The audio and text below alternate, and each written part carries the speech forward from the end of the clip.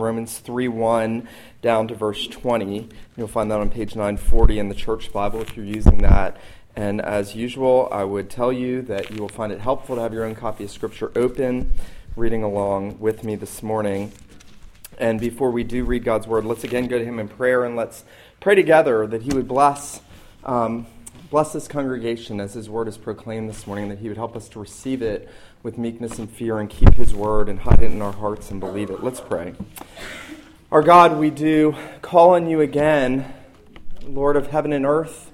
You're the God who spoke and created the worlds by the word of Your power, and You are the God who has spoken and recreated us through Your Son, Jesus Christ, by His death and resurrection and by the word of Your grace. And so we ask that, Lord, You would make us to know this morning the word of Your grace, that You would even cut to the heart that we might know more of our need for Christ, that You would help us to receive every word that has been breathed out of Your mouth, that we would receive it with faith and with humility and with repentance and with love. We pray that You would make us to see and to hear the Lord Jesus Christ this morning.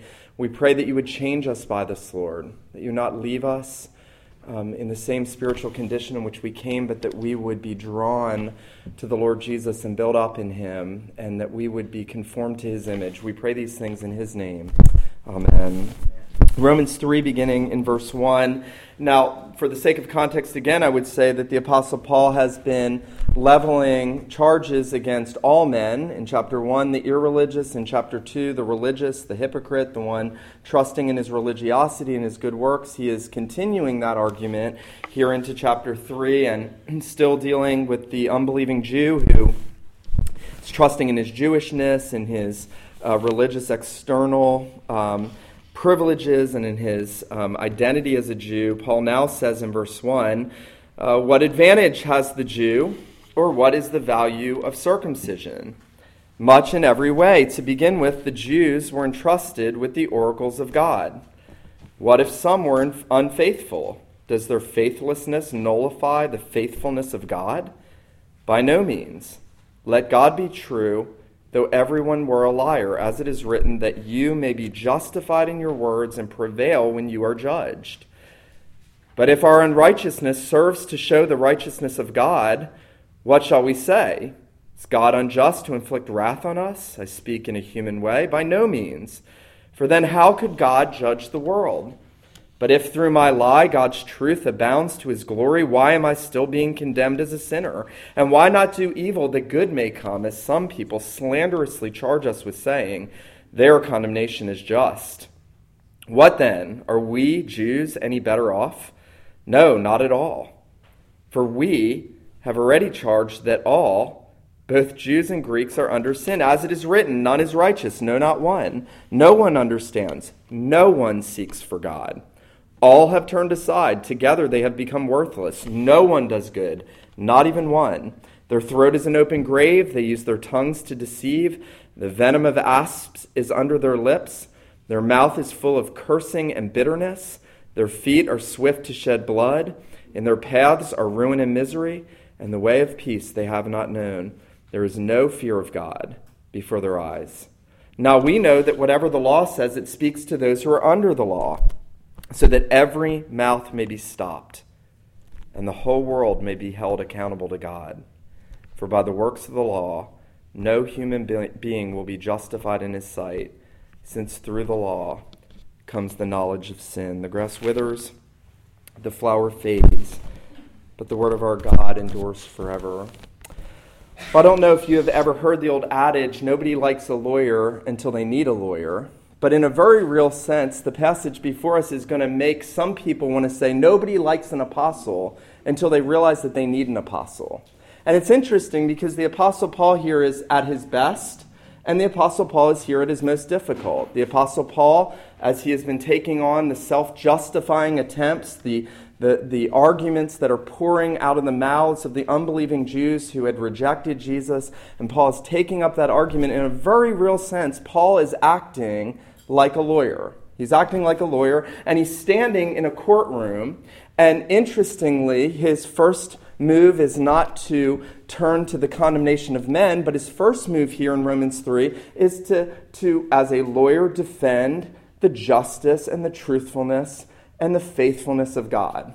And so God is vindicated here in Romans chapter 3 in all of his truthfulness and justice and all of his faithfulness, and man is condemned. And Paul is standing there in the courtroom, and what's interesting about this, and you don't want to miss this, is that Paul includes himself in this. So lest you take up the adage, nobody likes an apostle, I don't like what the apostle's saying, I don't like how he's saying this, remember that Paul includes himself in this, and that Paul will gloriously bring this to a climax with that mirror that all of us are called to look into when he says, all have sinned, all are under sin, no one is righteous, no one understands, no one seeks for God. Well, we want to see three things this morning. First, we want to consider the faithfulness, truth, and justice of God vindicated.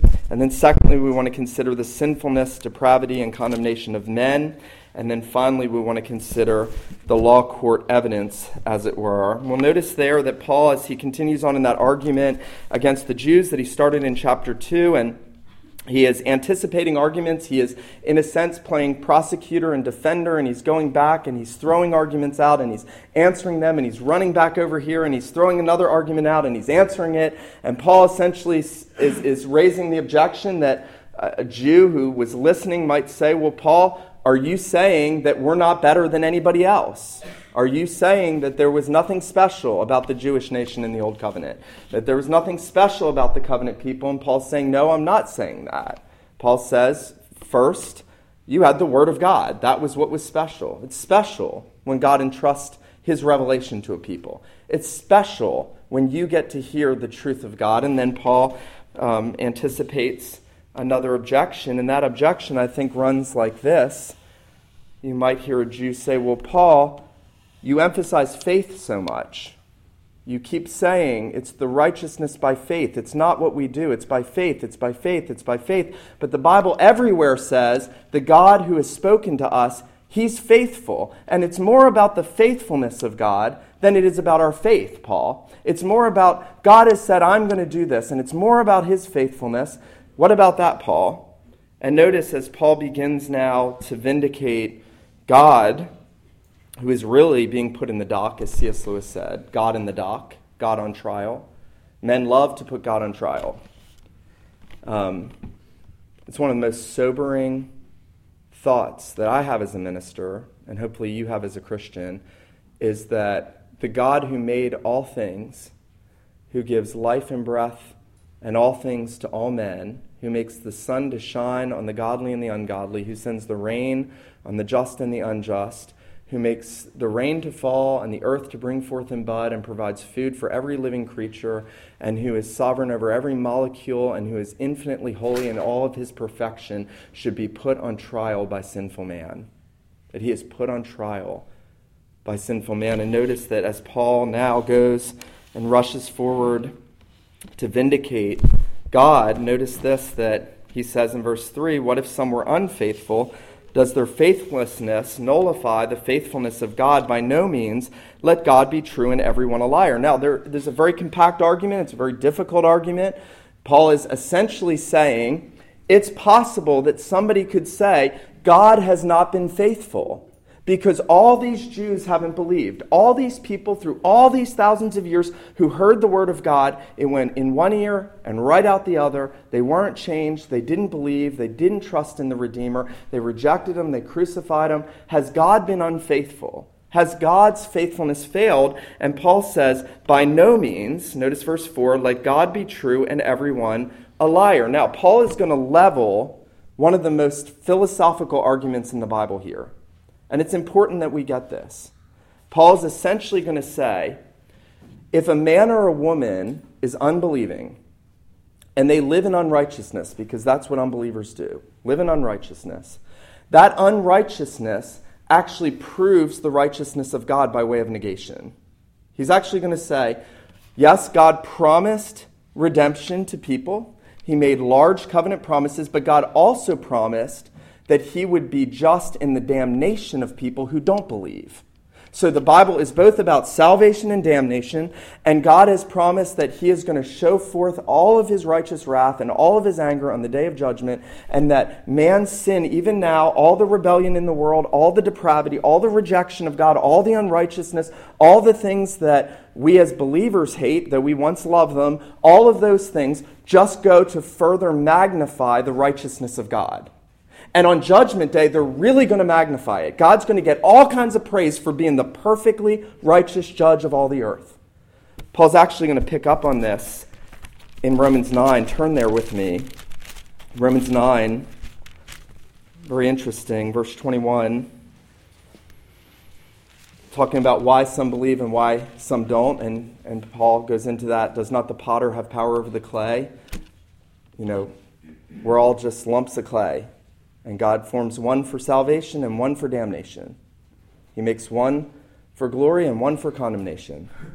And how can he do that, Paul says? Picking up on that question. And notice verse 22. What if God, desiring to show his wrath. Let me say this morning. This is a hard word. There's a holy wrath that God wants to show against all unrighteousness. God wants to show wrath. The holy God wants to show his wrath. Paul says, what if God, wanting to show his wrath and make his power known, endured with much patience vessels of wrath prepared for destruction? Now, picking back up on Romans 3, what Paul's saying to people who are rejecting Jesus, who deserve that wrath because they're rejecting the only one who can save them from that wrath, is saying all of their unrighteousness is just going to magnify the righteousness of God more. It's just going to show that he is the righteous one. By way of contrast, it's only going to make him look holier and better and more glorious in all of his infinite perfection and justice. And it's right that God is just. What kind of judge would let guilty people just off the hook? An unjust judge. God is a righteous God. God is a holy God. God magnifies his righteousness. And notice what Paul says in Romans 3. Does the faithfulness of unbelievers nullify the faithfulness of God? No. Let God be true and everyone a liar. Now notice this, verse 5. If our unrighteousness serves to show the righteousness of God, there it is, our unrighteousness serves to show the righteousness of God. By way of contrast, what shall we say? Is God unjust to inflict wrath? So essentially, an unbeliever could say, well, how's that fair? How's that fair that God can inflict wrath on people because if it's making his righteousness look bigger and better before men? How is that fair? How is that right? That God can send people to hell if it's benefiting in a sense, and that's a very wicked argument because nothing benefits God, but somebody might say, this is benefiting God. This is making God look more righteous, Paul, so God's unjust if he punishes people in hell if their unrighteousness is just making him look better. It's complicated, I know. You got to go back and you got to work through this and you got to study this. It is complicated, but it's rich. And notice what Paul does. Paul does one of the most wonderful and brilliant things ever. He goes back to the man after God's own heart, David. He goes back to the Israelite of Israelites in the Old Testament. And he says, look, you should know this. Remember, David commits adultery. David murders one of his best friends, a mighty man. And when God finally grants him repentance, and David realizes the heinousness of his sin against the righteousness of God. In Psalm 51, notice there, Paul quotes it in verse 4, David, when he confesses his sin to God, he says, against you and you only have I sinned, that you may be justified in your words and prevail when you are judged. Now, what David is saying is that even his sin magnified the truthfulness and righteousness and justice of God. David's not saying it was good that he sinned. He's not saying, I don't need to repent of my sin.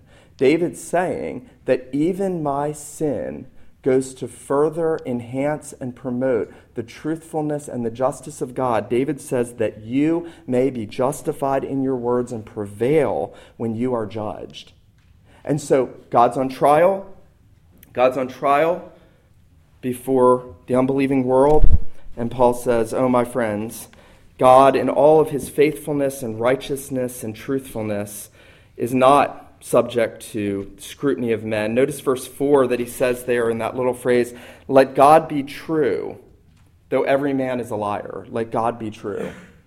That's the one stable thing we have in life. You realize that. Your spouse can lie to you. Your boss can lie to you. Your coworkers can lie to you. Your friends can lie to you. You can lie to all those people.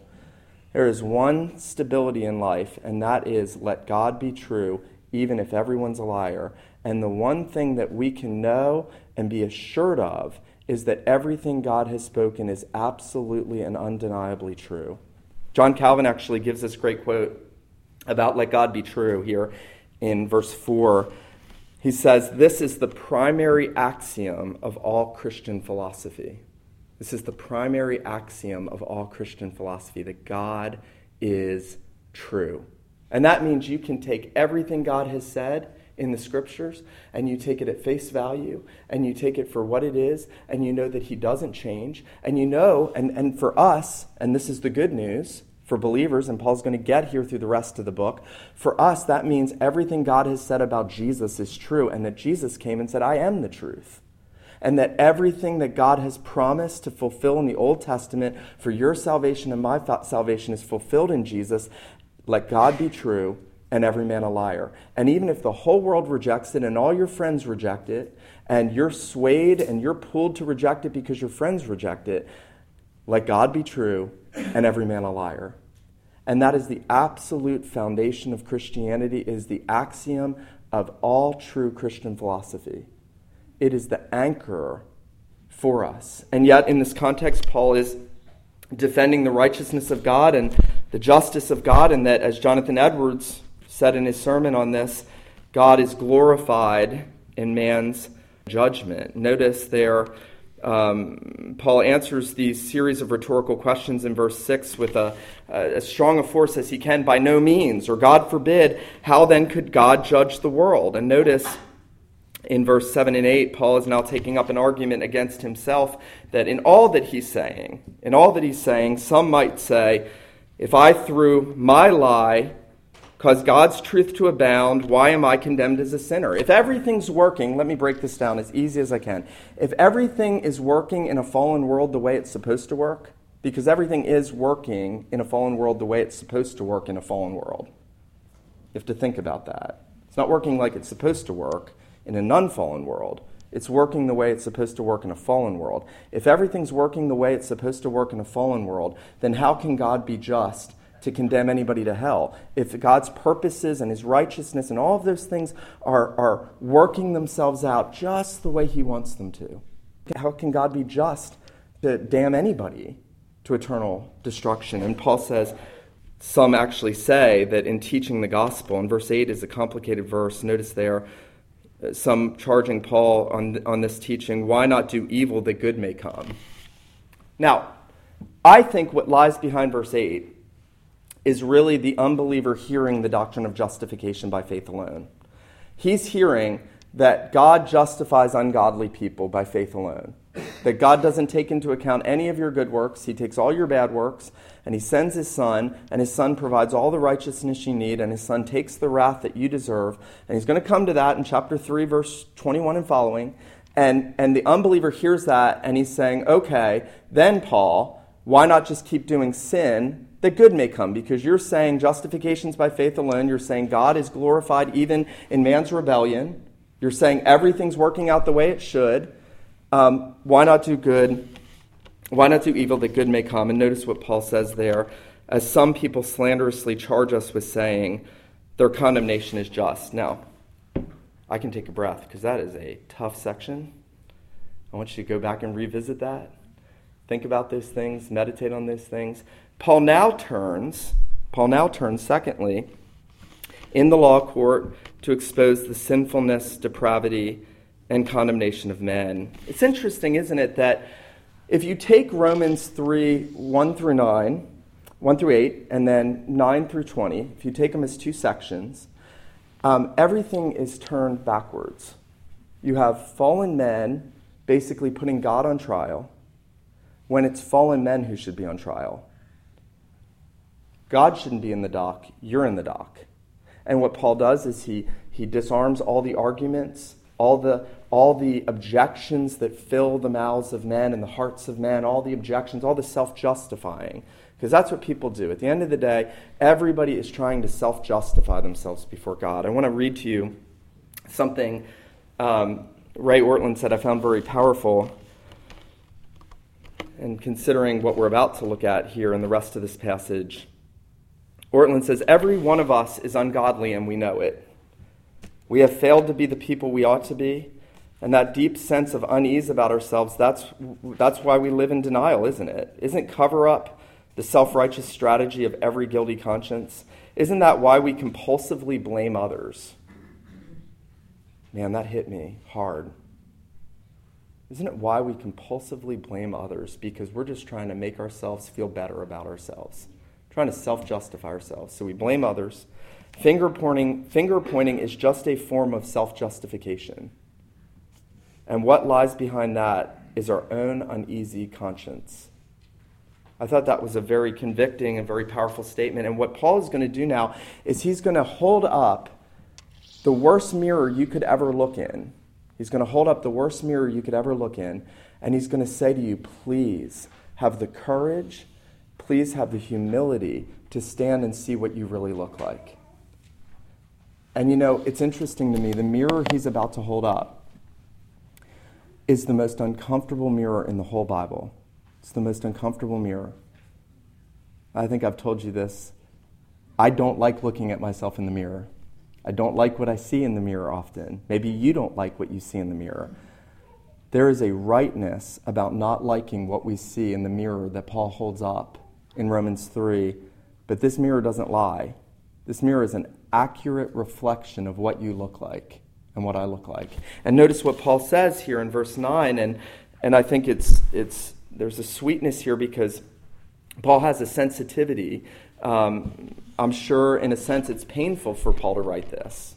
I don't think Paul enjoyed writing the hard things. I don't think Paul got his kicks from writing the hard things the way we see a lot of conservative political commentators getting kicks on saying the conservative things. I think Paul understood that he was part of this too, that this was true of him too, that in order to get to the good news, Paul had to go through this. Paul had to look in that mirror himself. He had to hold that mirror up himself. Notice he slides into first person almost imperceptibly in verse 9. He says, what then? Are we Jews any better off? Not at all. We have charged that both Jews and Greeks are under sin. And so Paul is now saying, okay, let's bring all of this to a culmination. I've dealt with Gentiles. I've dealt with Jews. Here's the point.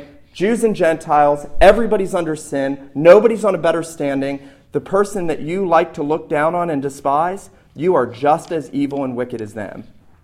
Whoever it is. Whoever it is. I will say that as emphatically as I can say that this morning. Whoever you despise, you are just as wicked as they are. And I know that because Paul holds up the mirror to all of humanity. And he turns the mirror, as it were, on the whole world full of people. And nobody escapes the reflection. And he says, there are none righteous. No, not one. There is none who understands. There is none who seeks God. You know, it's interesting here at this beginning of Paul exposing the sinfulness and depravity of men that he gives these general terms. He starts with the general. He says there's none righteous. That's a big general term. You don't get to claim partial righteousness. You don't get to say I'm a pretty good person. There are none righteous. No, not one. And then Paul says, there are none who understands. There's no real spiritual understanding in the natural man. Natural man doesn't understand the things of God. He doesn't get them. I have in my pastorate had just a few occasions where I'd had people come up to me after I preached and said, I didn't really understand what you said. And it was kind of over my head. And as I thought about that over the years, yes, there are times that maybe I could preach over someone's head. I think more often than not it's because it wasn't in their heart. It wasn't in their hearts. Men by nature do not understand. There are none righteous. There are none who understand. There are none who seek God. I come across people who, by their lives and their professions, the fact that they're not bound together with God's people in worship, they are not living for the Lord, there's no good fruit on the tree, and yet they tell me, maybe because I'm a pastor, very frequently, well, I say my prayers at night. That's not seeking God. That's not seeking God. By nature, no one seeks him. No one pursues him with the whole of their life. No one calls on him as they ought. Nobody, Jew or Gentile. No one understands. No one seeks for God. All have turned aside. Notice verse 12. All have turned aside. They have together become worthless.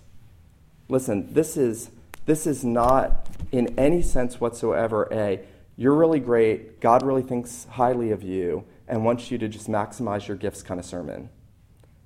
The Bible says all have become worthless. When Isaiah, the prophet in the Old Testament, goes to consider his own righteousness, he actually says all our works of righteousness are like filthy rags.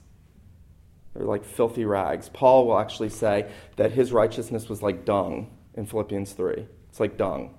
All the attempts people do to do good things and to try to justify themselves before God, it's worthless. Notice what Paul says. No one does good, not even one. All of Adam's descendants, all of us. Now, somebody could come back and they could say, well, wait a minute. I know lots of people that don't know Christ, that are good people, they do good things, they're philanthropists, they help people, they give their money, they open their homes, they took in these orphans, they do this, they do that, they do this.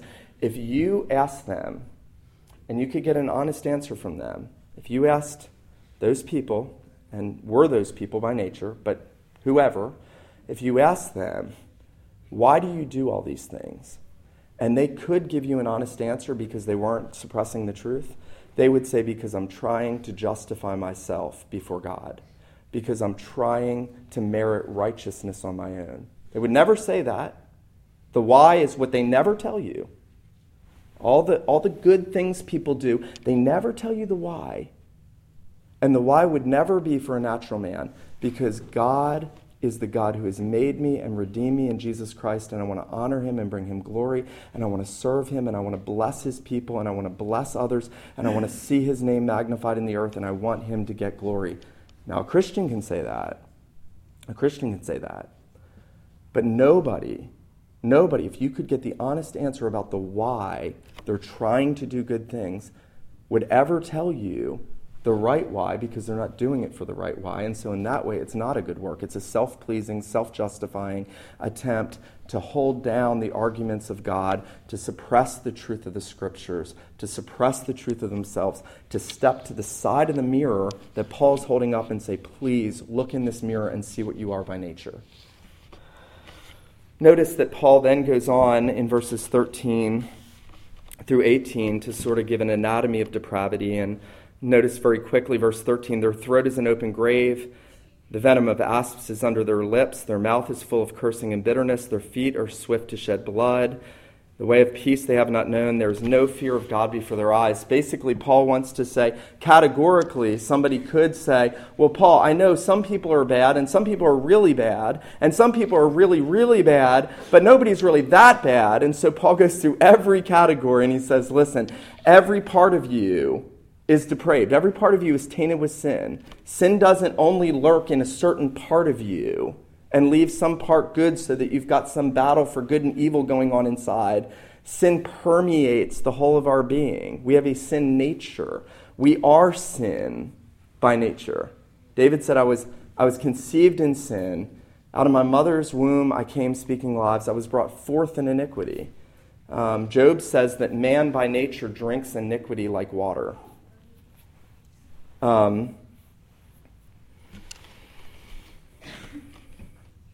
me say this morning.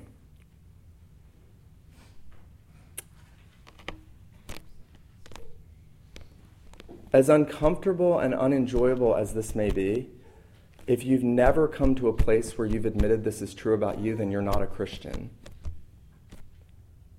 This is absolutely necessary. It's absolutely necessary. Christians are people who have said, I am not righteous.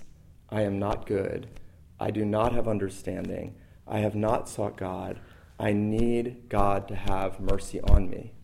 Now, there's a beautiful parallel in the Pharisee and the publican. The Pharisee is in the temple, and he says, I thank you, God, that I'm not like these sinners over here. I fast, I tithe, I do this, I do that. And Jesus said to the Pharisee that he was seeking to justify himself before men. He was seeking to justify himself before men. And you know what? That's not seeking God. That's not seeking God. That's seeking self-justification. Doing things religiously is not seeking God. That's self-justification.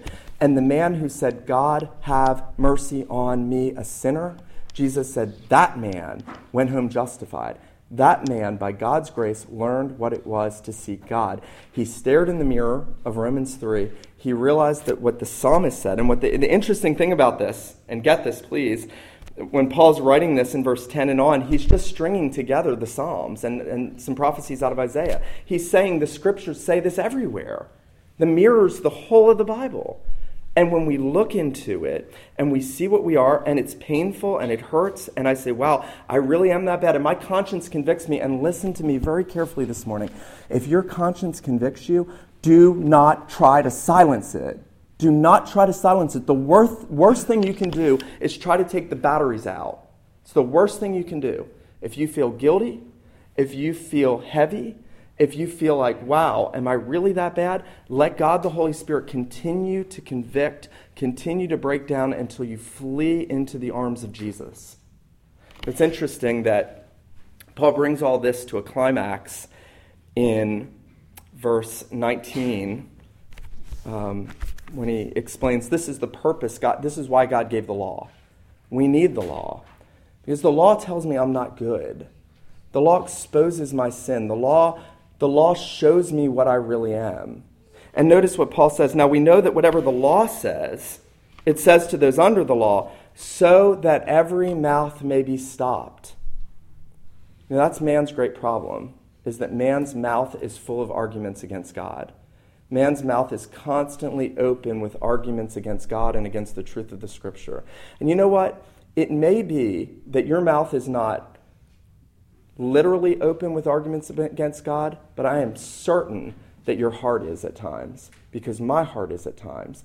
All men by nature open the mouths of their hearts with arguments against the truth of Scripture. And Paul says, listen, here's why God gave the law. Not that you try to justify yourself, not that you try to be a good person and do better and try harder and do more, but that your mouth would be silenced before God. Why does Paul tell us all this? I just want to be as different from the world and just tell everybody how bad they are and put everybody down. Paul does this, and I believe it was painful for Paul. Paul does it because it is absolutely necessary for us to understand this. I want to read to you what one man said. Our mouths are filled with self-justifying arguments and need to be silenced before God. There was only one man who had a right to open his mouth before God and to call him Father. But he remained silent on the day of his judgment so that we might be silenced. I hope you didn't miss that. There's only one man who had a right to open his mouth before God and to call him Father, and he didn't open it on the day of his judgment. He remained silent so that we might be silenced. And when he opened his mouth, he said, the only thing that we have a right to say before the judgment throne of God, my God, why have you forsaken me? When he opened his mouth, he said, the only thing that we have a right to say before the judgment throne of God, my God, why have you forsaken me? So that now we might open our mouths and say, Jesus, save me from the wrath of God. I want us to think about this morning. The silence of Jesus in the day of his judgment was the silence that the law ought to put on our mouths, though he had no right to keep his mouth silent. He is the truth. He is God. He is the God that gave the law. And he became sin for us, and he bore all of the sinful objections, and he bore all the unrighteousness, and he bore all the wrath, and he was led like a lamb to the slaughter, and as a sheep before its shearers is silent, he opened not his mouth. And when he opened his mouth, He said, my God, why have you forsaken me? Because that's what we should have said. And now, when our mouths have been silenced, and our hearts have been open, and we see him, and we see that we've been justified in him, and we seek him, and we understand, and we want to do good to bring glory to him, our mouths are open, and we speak his name, and we make him known, and that's the gospel. And that's the gospel. I know this is not a comforting sermon. It's not meant to be. It's not a comforting passage. I hope that God takes it and he drives it in, that you will honestly deal with yourself and say, have I seen myself in Romans chapter 3? Have I come to terms with the fact that that's me? And what I need is I need the one who has declared that to take my place and bear my sin and take the guilt and take the condemnation and take the judgment. And here's the glory. When you see that and you believe in him and you trust in him, God gives you the complete opposite of what you deserve. And this is beautiful. God is glorified in man's salvation. Just like God is glorified in man's damnation, God will be glorified in man's salvation because of what he's done in Jesus Christ. I hope that looking at the truthfulness and faithfulness and righteousness of God here will drive you onto your knees to seek the face of God in prayer. You know, it's one of the sweetest things. It's one of the sweetest things when God gives you a heart that wants to seek him. It's one of the most wonderful things when God frees your soul to want to seek him and praise him and live for him and call on him and make him known. That's the purpose of all of what Paul has been saying. It's to show us the need for the gospel. I want to say this if you're a Christian as we close.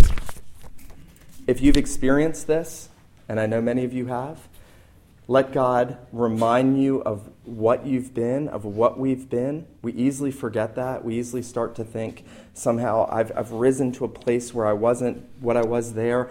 You know, I actually believe the longer we go on in our Christian life, there is a real sense where we see more and more and more and more and more of how awful we are, and that we actually see ourselves as more sinful later in the Christian life than in the beginning of the Christian life. And there's a rightness to that. There's a rightness to that.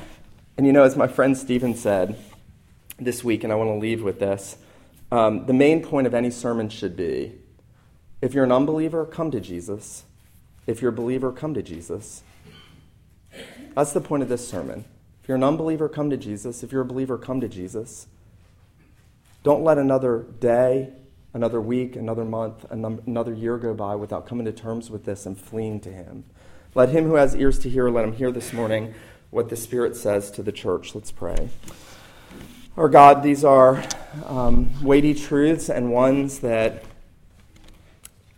we have only scratch the surface of. We pray that you would send your Holy Spirit to convict us, Lord, of our own attempts at self-justification. We pray that you would have mercy on us, that you would shut our mouths by your law, and that you would open our eyes to see your Son. We pray, our God, that you would make us to see all that he endured for us and the righteousness that we have in him, that you would help us to rest in that and to want to make that known to all those around us. We pray, our God, that you would build us up and that you would give us a great confidence in your truthfulness and faithfulness and righteousness and humility in the face of our sinfulness. We pray these things in Jesus' name. Amen.